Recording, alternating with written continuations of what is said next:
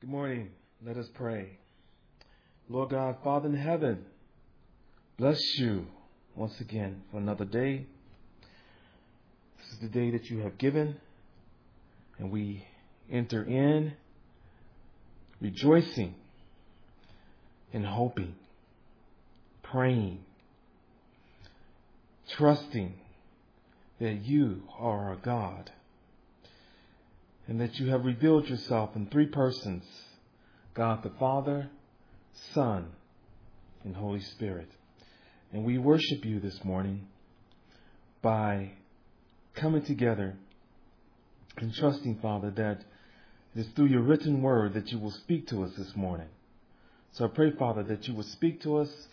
I pray, Father, that you will lead us and guide us in all that we do, especially right now and for the rest of the day.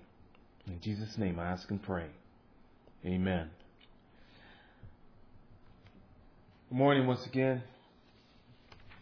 I've been studying from the book of, or the letter I should say, 2 Timothy, epistle of 2 Timothy. We commonly call it an epistle, which really I like to just think of it as a letter written by Paul to Timothy, but I think it applies to all of us as Christians. There's a Timothy in every one of us, and that is simply a believer, New Testament believer in Christ Jesus. And so it speaks to us, all of us, today. I'd like to invite you to turn with me over to 2 Timothy chapter 4. 2 Timothy chapter 4. Over in 2 Timothy chapter 4, I will read, and I ask that you follow along with me as I try to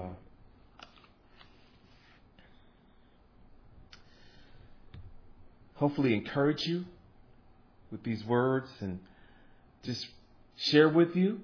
That's all I'm doing right now, is sharing with you some things that God has placed in my heart, I believe, and that has encouraged me, and I'm trusting that it will also encourage many of you. I hope that it will encourage all of you, but only time will tell, correct? So anyways, I'll begin reading at 2 Timothy chapter 4. It begins by saying, in the presence of God and of Christ Jesus, who will judge the living and the dead, and in view of his appearing and his kingdom, I give you this charge. Preach the word. Be prepared in season and out of season. Correct, rebuke, and encourage with great patience and careful instruction. For the time will come when men will not put up with sound doctrine. Instead, to suit their own desires, they will gather around them a great number of teachers to say what their itching ears want to hear. They will turn their ears away from the truth and turn aside to myths. But you keep your head in all situations. Endure hardship. Do the work of an evangelist. Discharge all the duties of your ministry.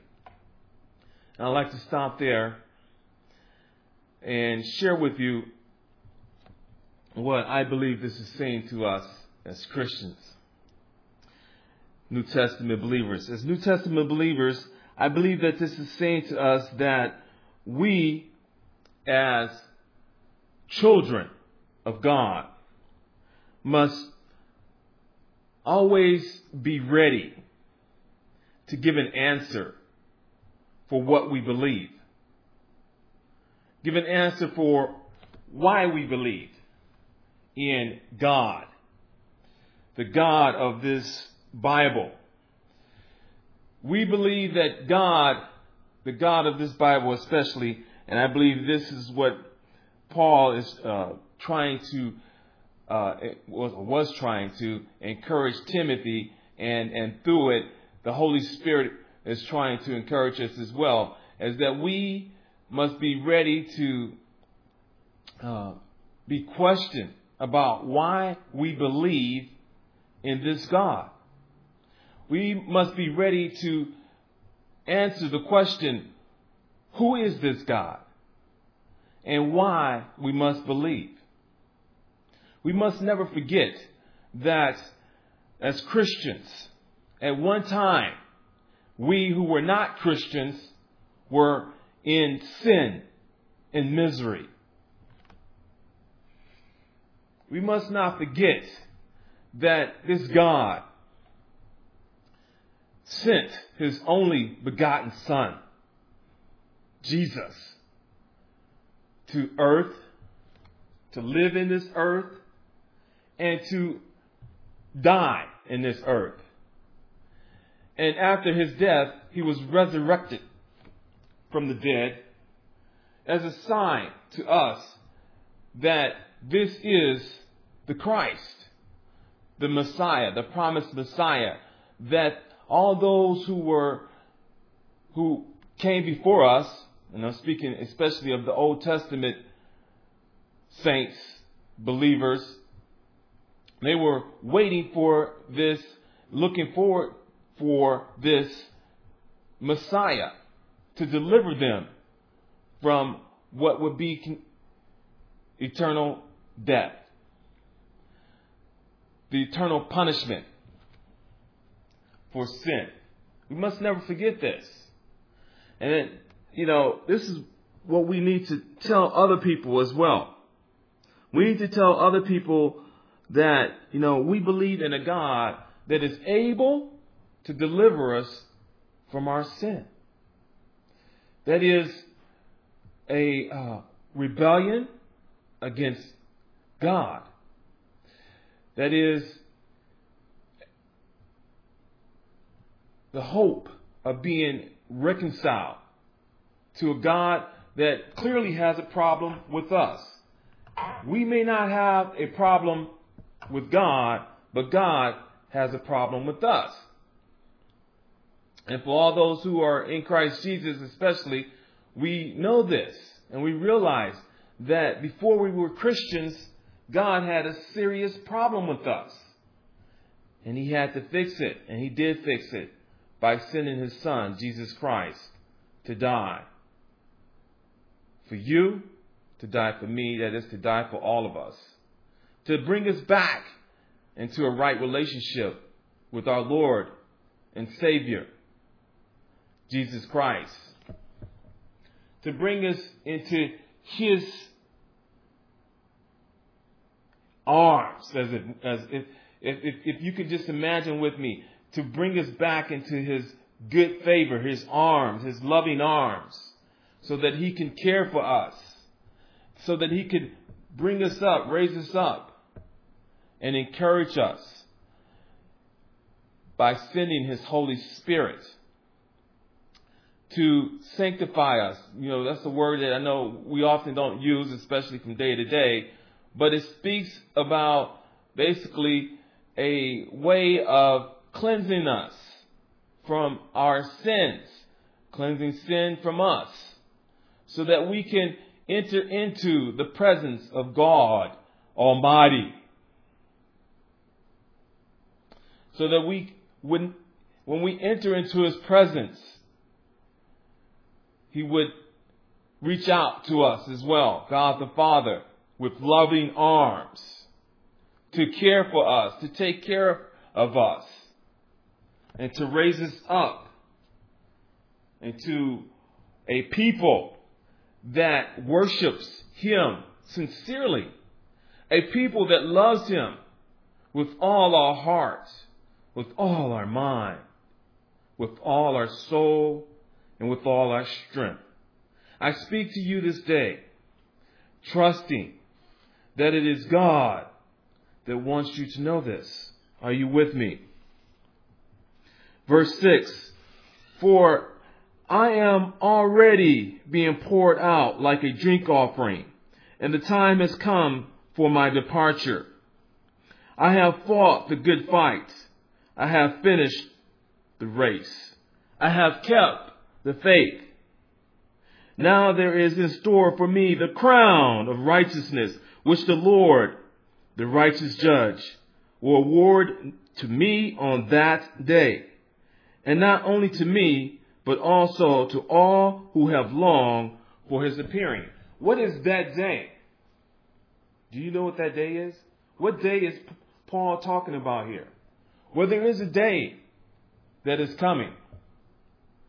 A day in which God, the Father, will send back the Son. That is Jesus, the Christ of God. And when he comes back, he will come back to judge both the living and the dead. That's what we believe as Christians. And we must not forget this. We must not forget that we are as pilgrims only passing through, looking forward to the return of our Lord and Savior Jesus Christ. This is our faith. This is what we trust in. This is what we believe. We believe in a God that is eternal. We believe in a God that is powerful enough to transcend all time. A God that is even right now with us by the Spirit of God, the Spirit of Christ. And that one day this Christ will return. Are you ready? Will you be ready? He can return anytime. He can return right now. Are you ready? Do you believe? Are you trusting in the words that I'm speaking right now? The words of God. Are you trusting in the truth, knowledge, and wisdom of God? The truth is that Jesus is coming back. And when he comes back, he will come to judge, once again, the living and the dead. In order to do that, he will need to resurrect the dead. In order to do that, all those who have died, all those who have gone before us, all those saints who have gone before us, that is, those whose bodies are now in the earth, but their spirits, their souls are in heaven, will be coming back with him. Do you believe? I believe. And I hope that you believe too.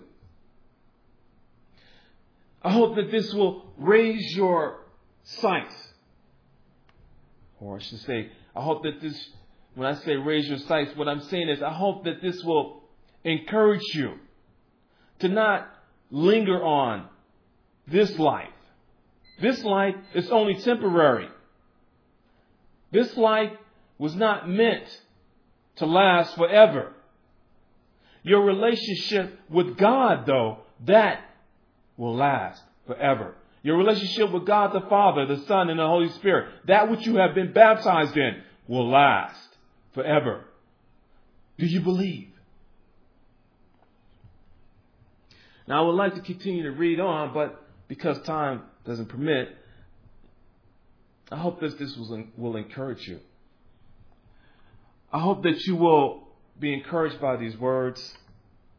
I hope that as you enter into this day, I hope as you go to work, go to school, wherever you may go, wherever you may be, I hope that you're ready to give an answer for the joy that's within you, the peace that is within you that comes from God with these words. We are not our own.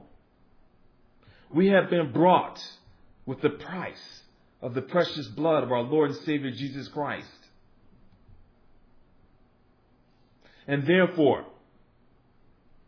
our joy comes from God. Our joy is the result of our trust in Him. A God, a living God, an eternal God, in Christ, who one day, at any moment, I should say, will return. Because we are in the last days. And again, we're just waiting for His return. And in that day, I want to assure you that there will be no more crying, no more weeping, no more sadness, no more death, no more wars. The things that you are going through right now, if you are sick in bed because of cancer, because of whatever it is that you're dealing with right now, any disease, that will be gone in that day. Do you believe? Are you with me? I hope that you are. Let us pray. Lord God, Father in heaven, bless you once again for these words. I pray, Father, that for all those who believe, that you would send forth your Holy Spirit, that you would encourage their hearts, so that their thoughts and their emotions will be only that which is divine. Their thoughts and their emotions will be like Christ, like Jesus, like the thoughts and emotions of Jesus, our Lord. And that they would trust in you, that you will provide for them all that they need in this life and in the life to come, as we wait for the return of our Lord and Savior Jesus Christ. And with all those who have gone before us, they too shall return. And we will all be united and joined in that day to worship you, to praise you, to give you all that you deserve. The glory. So I pray and ask this in Jesus' name and in Jesus' name alone. Amen.